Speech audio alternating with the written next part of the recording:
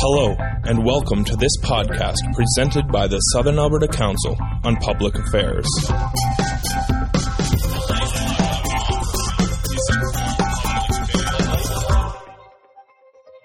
About organized religion and democracy. Are they oxymoron? Are they antitheses of one to each other?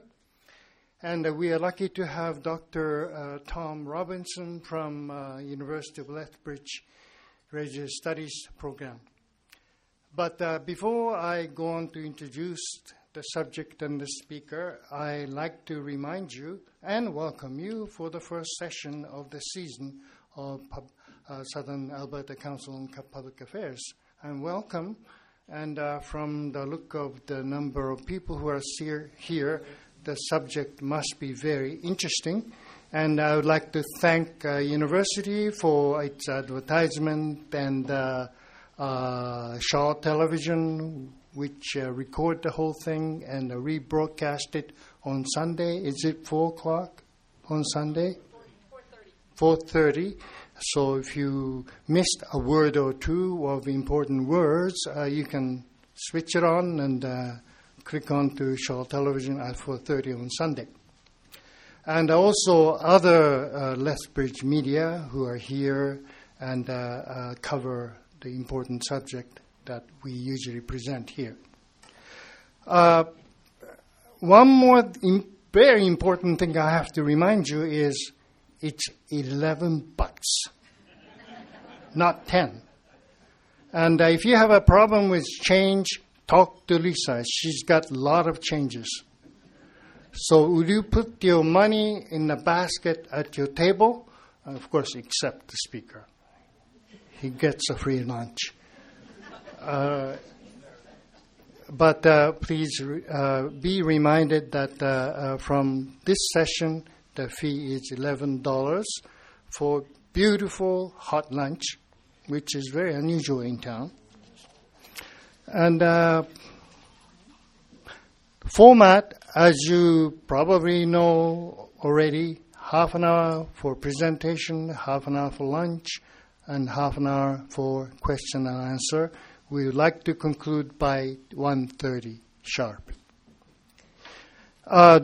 Dr. Robinson is a professor at the Religious Studies Department, and he specializes in the history of Christianity, and in particular, relationship between Christianity and Judaism in early part of our history of the Christian church, history of a Christian church.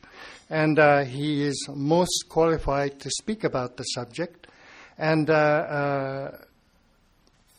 I hope that you will all enjoy his presentation.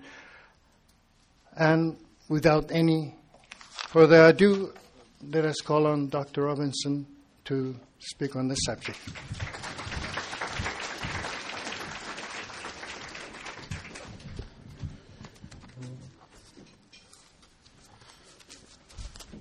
Let me first say that one of the statements made was quite in error.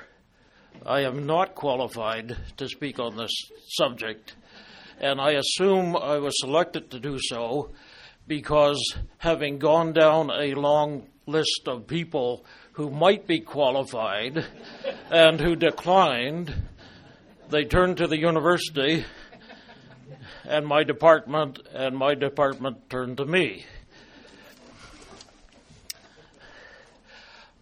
I don't know why anyone would want to speak to an audience where there's a danger of being hit by flying Bibles or throwing bishops. But I have a duty through the university to do some community service, and this is what this is supposed to be. Okay. Now, I don't have a horse in this race being the issue of St. Pat's. I don't have even a bishop in this race. And I am not qualified to speak on the particulars of the local situation, though I'll make a few comments nonetheless. It's always a bad sign, I should point out, that when a speaker comes with his wife and his wife brings a mystery novel to read while the speaker speaks.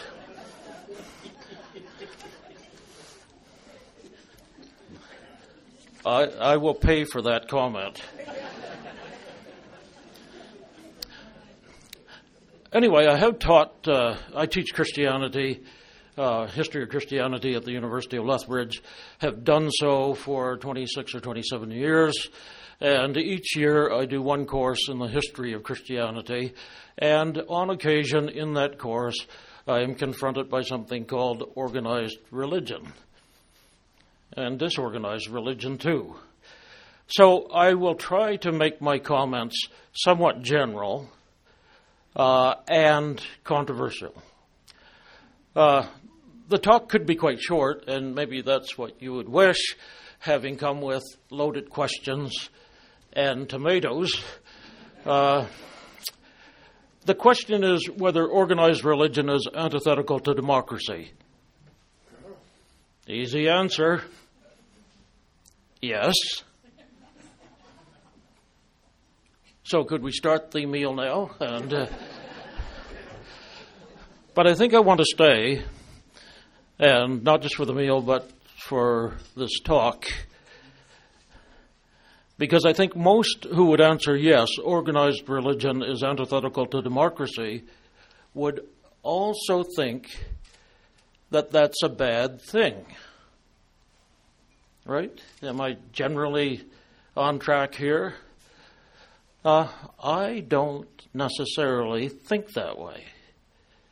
Now, I'm not here to defend a bishop, or the Pope, or my wife's reading habits. But I think what we need to do is, and this will sound very strange, I think what I want to do is to try to de-idealize democracy. Should I leave now? And de-demonize organized religion. In other words, I think we need to perhaps take a less extreme view on both. So am I going down a road that'll get me in trouble already? I hope so, because, okay. When we think of a statement like democracy is good, we think of it almost as universally agreeable, fully in company with such statements as babies are cute, and apple pie and ice cream is a good way to end a meal, though that's not a suggestion to the caterers today. We're so convinced that democracy is a good thing, and indeed the best thing, that we're keen to see it spread quick and thick wherever it does not already exist. And we're just as convinced about what we don't want to see spread, generally an attitude in the Western world, and that is organized religion. Organized religion is generally in today's society condemned in the company of the bad, along with tornadoes and taxes.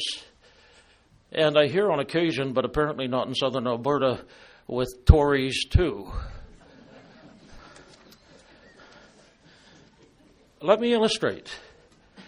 Just in the last week, a Roman Catholic cardinal died, well into his 80s, a reformist, an Italian, and by the name of Cardinal Martini. He had, just before his death, made a comment to a newspaper that he thought the Catholic Church was about 200 years behind the times. This was an article on the CBC website. Almost every comment to that news item took that as an opportunity to slam organized religion, even though that was not precisely the point of the Cardinal's comment.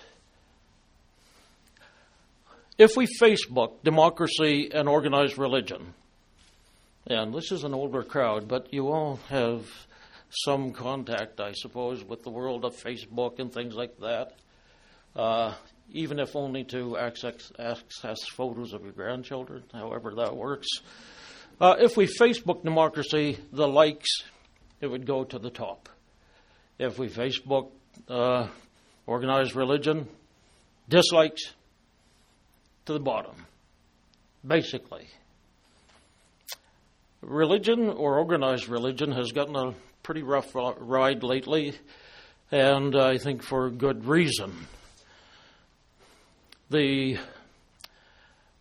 failure of the Catholic Church to deal quickly and effectively with the sexual abuse of children by priests, the perhaps well-intended but severe actions taken in residential schools by church-led institutions, the beheading of a couple dozen of teenagers who had simply attended a dance and listened to music by the Taliban. The destruction of cultural artifacts, which generally means destruction of religious artifacts, as happened a few years ago in Afghanistan by the Taliban when they destroyed some Buddhist monoliths, and more recently, within the past month or two, a similar kind of destruction by people of similar attitude in the city of Timbuktu. And maybe not at the same level of offense, but to some of you, probably almost, the closure locally of St. Patrick's.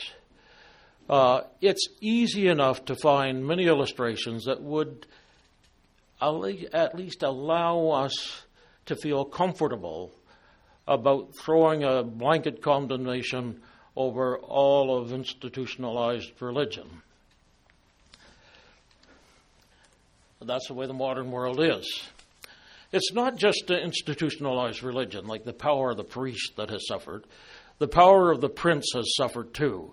And so here we have kind of a illustration of how things have changed in Western society in the modern age. The two traditional structures of authority, long-term, throughout most of history, the power of the priest and the power of the prince is no more, at least in our world. Now, we might still tune in to the TV to watch Queen Elizabeth in her Golden Jubilee, or in her rather gracious attendance of the Olympics in the arm of James Bond. But we all know that the authority of Queen Elizabeth II is nothing like the authority of Queen Elizabeth I. Things have changed. The palace and the prince are weak, and the priest and the steeple have very little power too. Now, can we de-idealize democracy? I saw somebody here with a shirt, and I agreed with the sentiment that said democracy is not a spectator sport. I agree enough with that that I didn't ask him to take off his T-shirt. Democracy is not a spectator sport. But I think democracy can become particularly idealized when we set it against something that is as demonized as organized religion. So I want to try to de-idealize democracy for the moment. I'll still leave you with a good dose of democracy remaining, so don't get too uncomfortable yet. Rarely is democracy displayed in its most ideal form. Rarely is organized religion displayed in its most demonized form. Greek democracy had no place for women and non-citizens, or for citizens who had been exiled for speaking their mind. American democracy had no place for slaves,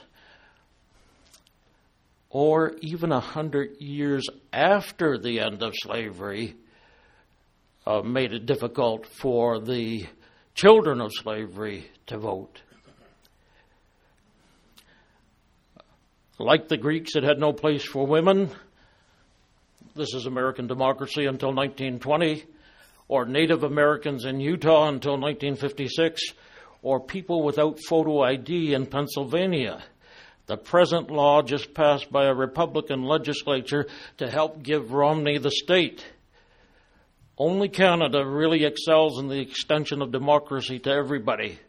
Well, except women until 1918, and until 1940 in Quebec, and the Chinese until 1947, and First Nations until 1960, and prisoners finally settled by a Supreme Court decision in 2002. And the robocalled, who knows whether we're at the beginning or the end of that kind of deficient democracy. Even in the most democratic of societies, many of the ways that individuals group themselves for common purpose are not democratic. The family unit is the most obvious example, where the principle of one person, one vote is routinely violated by the principle of I'm the mum, that's why. In the workplace, although employees might be asked for their opinion, rarely is a vote taken on what the company should do. A surgeon at the operating table rarely will poll those around the table on how to proceed. Or at least if he does, I don't want to be the person on the table.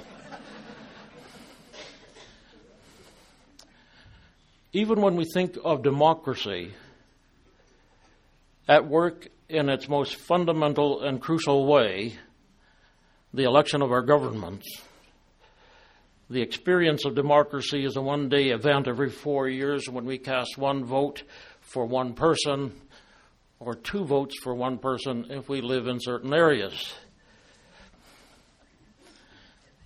The reality is that most of our experience with democracy is in matters that do not matter.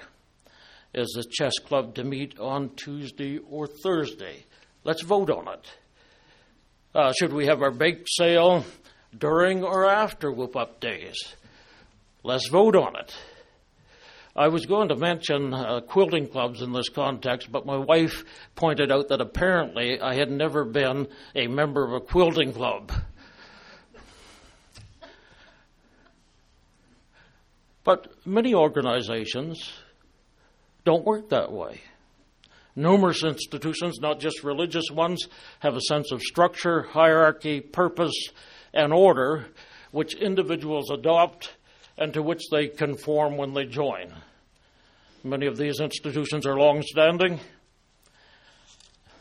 with developed traditions, a rich history, and significant accomplishments, and are attractive to new members precisely because of these features.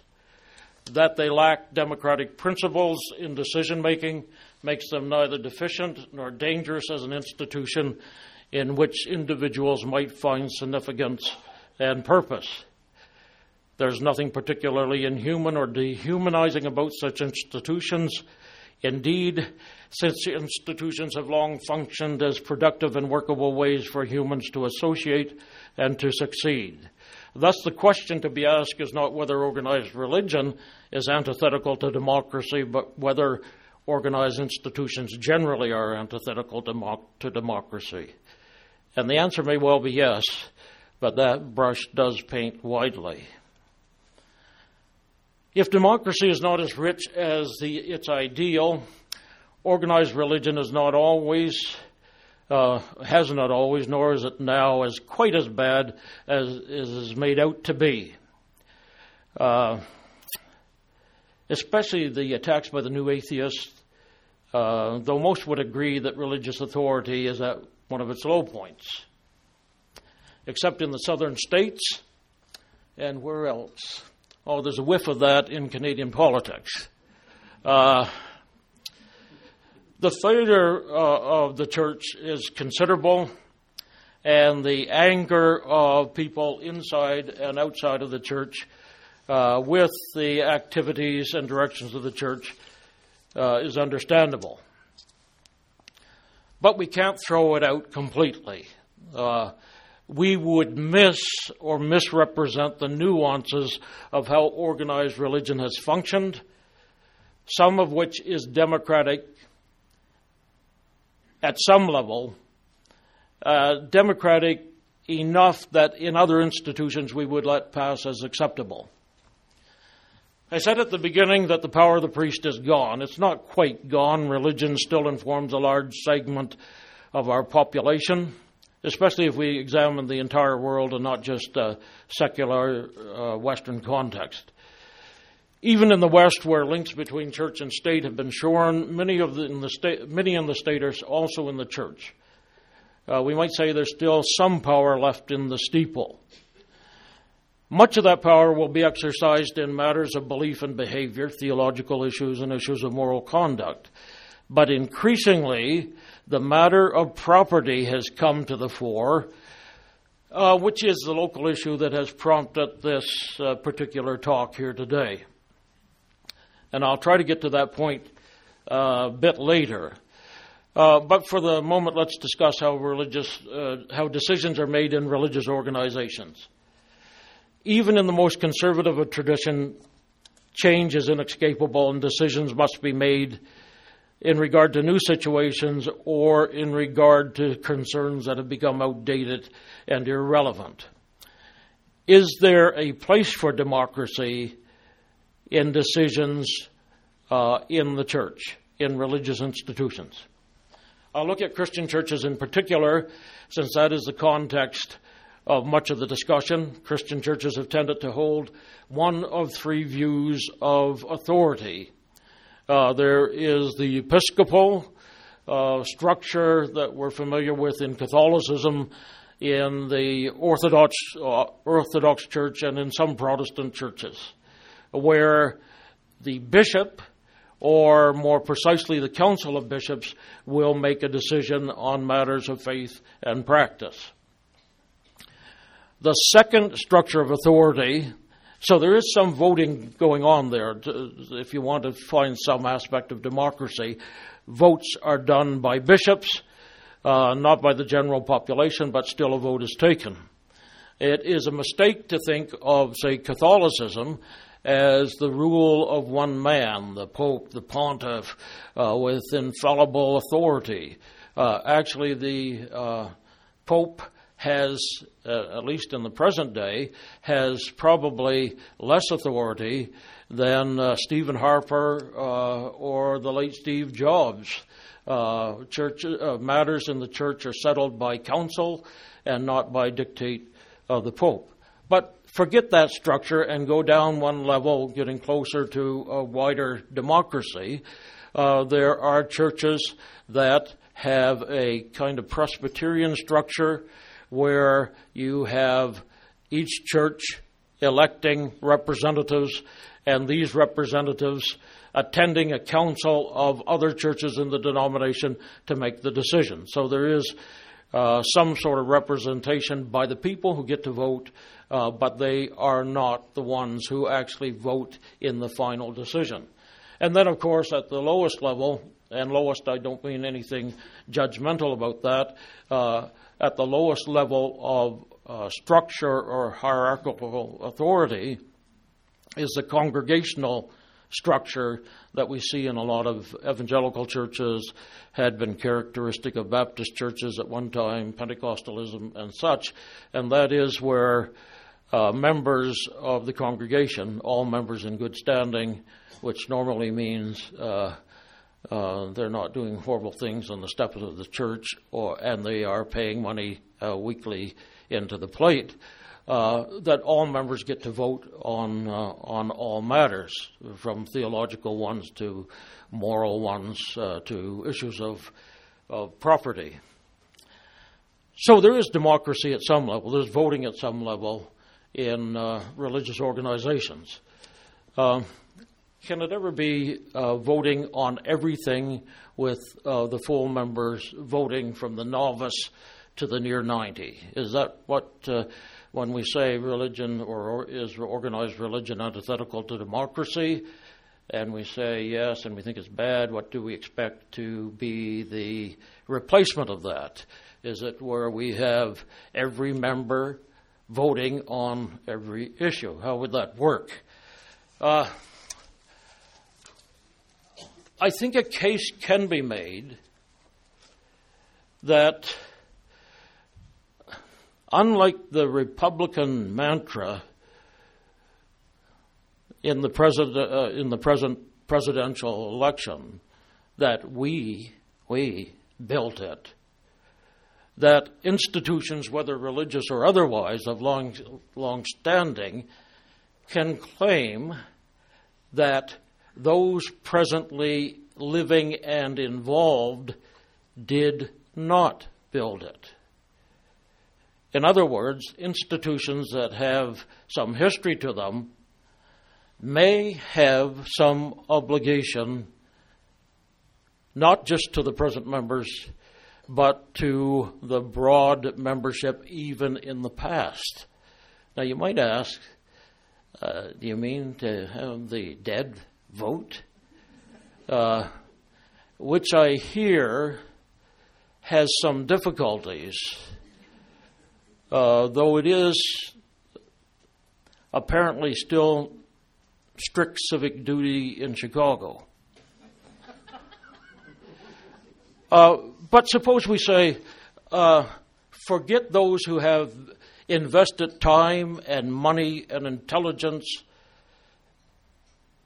into an institution in the past. These people, now dead, really have no right to dictate where the institution now goes. We leave that only to the living. Which living will we give the vote to? Take Catholicism, for example. Would we give the vote to everyone on every issue? We couldn't do that, because what you would find is that the Catholic Church, probably, if you took all the members together, would be much more conservative in attitudes toward theology and toward moral conduct than Western Catholics or North American Catholics might be. So you can't just, it's not good. Extending democracy is not an easy solution, because if you extend democracy and make the organized religion or any institution fully democratic, you may not be pleased, especially with the bigger ones, who gets to vote and how the direction of that organization is shaped. So we would come down to, would we, drawing electoral boundaries to make sure that our subgroup's interest could win the day? Not an easy solution. So when we talk about, is organized religion antithetical to democracy, do you have a solution if you don't like it? You can't simply pour in democracy and necessarily have it work for the better. At least that's my sense, just looking at the history of the evolution of religious movements and our own present, I think, idealizing of democracy, and our probably unnuanced sense that if we could dump democracy into these institutions, they would be better for it. I'm not sure that's the case. Now, I have left 2 minutes to say something about St. Pat's, because I have a feeling in the 30 minutes that will follow the lunch there will be much said about St. Pat's. Let me say this. for members, even of a large institution like the Catholic Church, their sense of what their church is often not seen in terms of the abstract universal, but in terms of a concrete structure locally. There are people who have been born almost in the church. I don't know whether it's ever happened that they never made it to the hospital during Mass and somebody was actually born in the church, but there would be people whose lives have been lived in the church. Births celebrated there, confirmations, marriages, deaths. It is the home they know, an essential part of their life. In a way that those without that attachment can never understand the loss. And so I can identify in some way with people whose concerns are quite expressive, who feel very hurt by the loss of what is a home. We'd probably feel that way if we lost our homes. Forget the church. If we lost our homes, we'd all feel that way. I'm not sure what the solution is. I'm sure there are ideas that will be presented in a moment. All I can say about the local situation is that given what is happening large scale in many religious traditions where there's a loss of members through death sometimes and not adding new converts, with a loss of members, there's a loss of resources, financial resources, which is needed in order to keep physical space safe and functioning. And in terms of Catholicism and in some Protestant churches, there is simply a decline in those who have committed to the religious lifestyle of service as priests or pastors. So there's a shortage of priests. What do you do in a situation where you have less revenue, fewer members, and no priest to fill in? These may be realities that Bishop and I have no interest in allying with bishops in Calgary, but these are matters that come to the fore when decisions have to be made. How they're made, I doubt you can make a decision like that will keep everybody happy. And I have no particular solution. If I did, I wouldn't be teaching at the university. I would be collecting massive Romney-like dollars, giving my advice to institutions in danger. Thank you.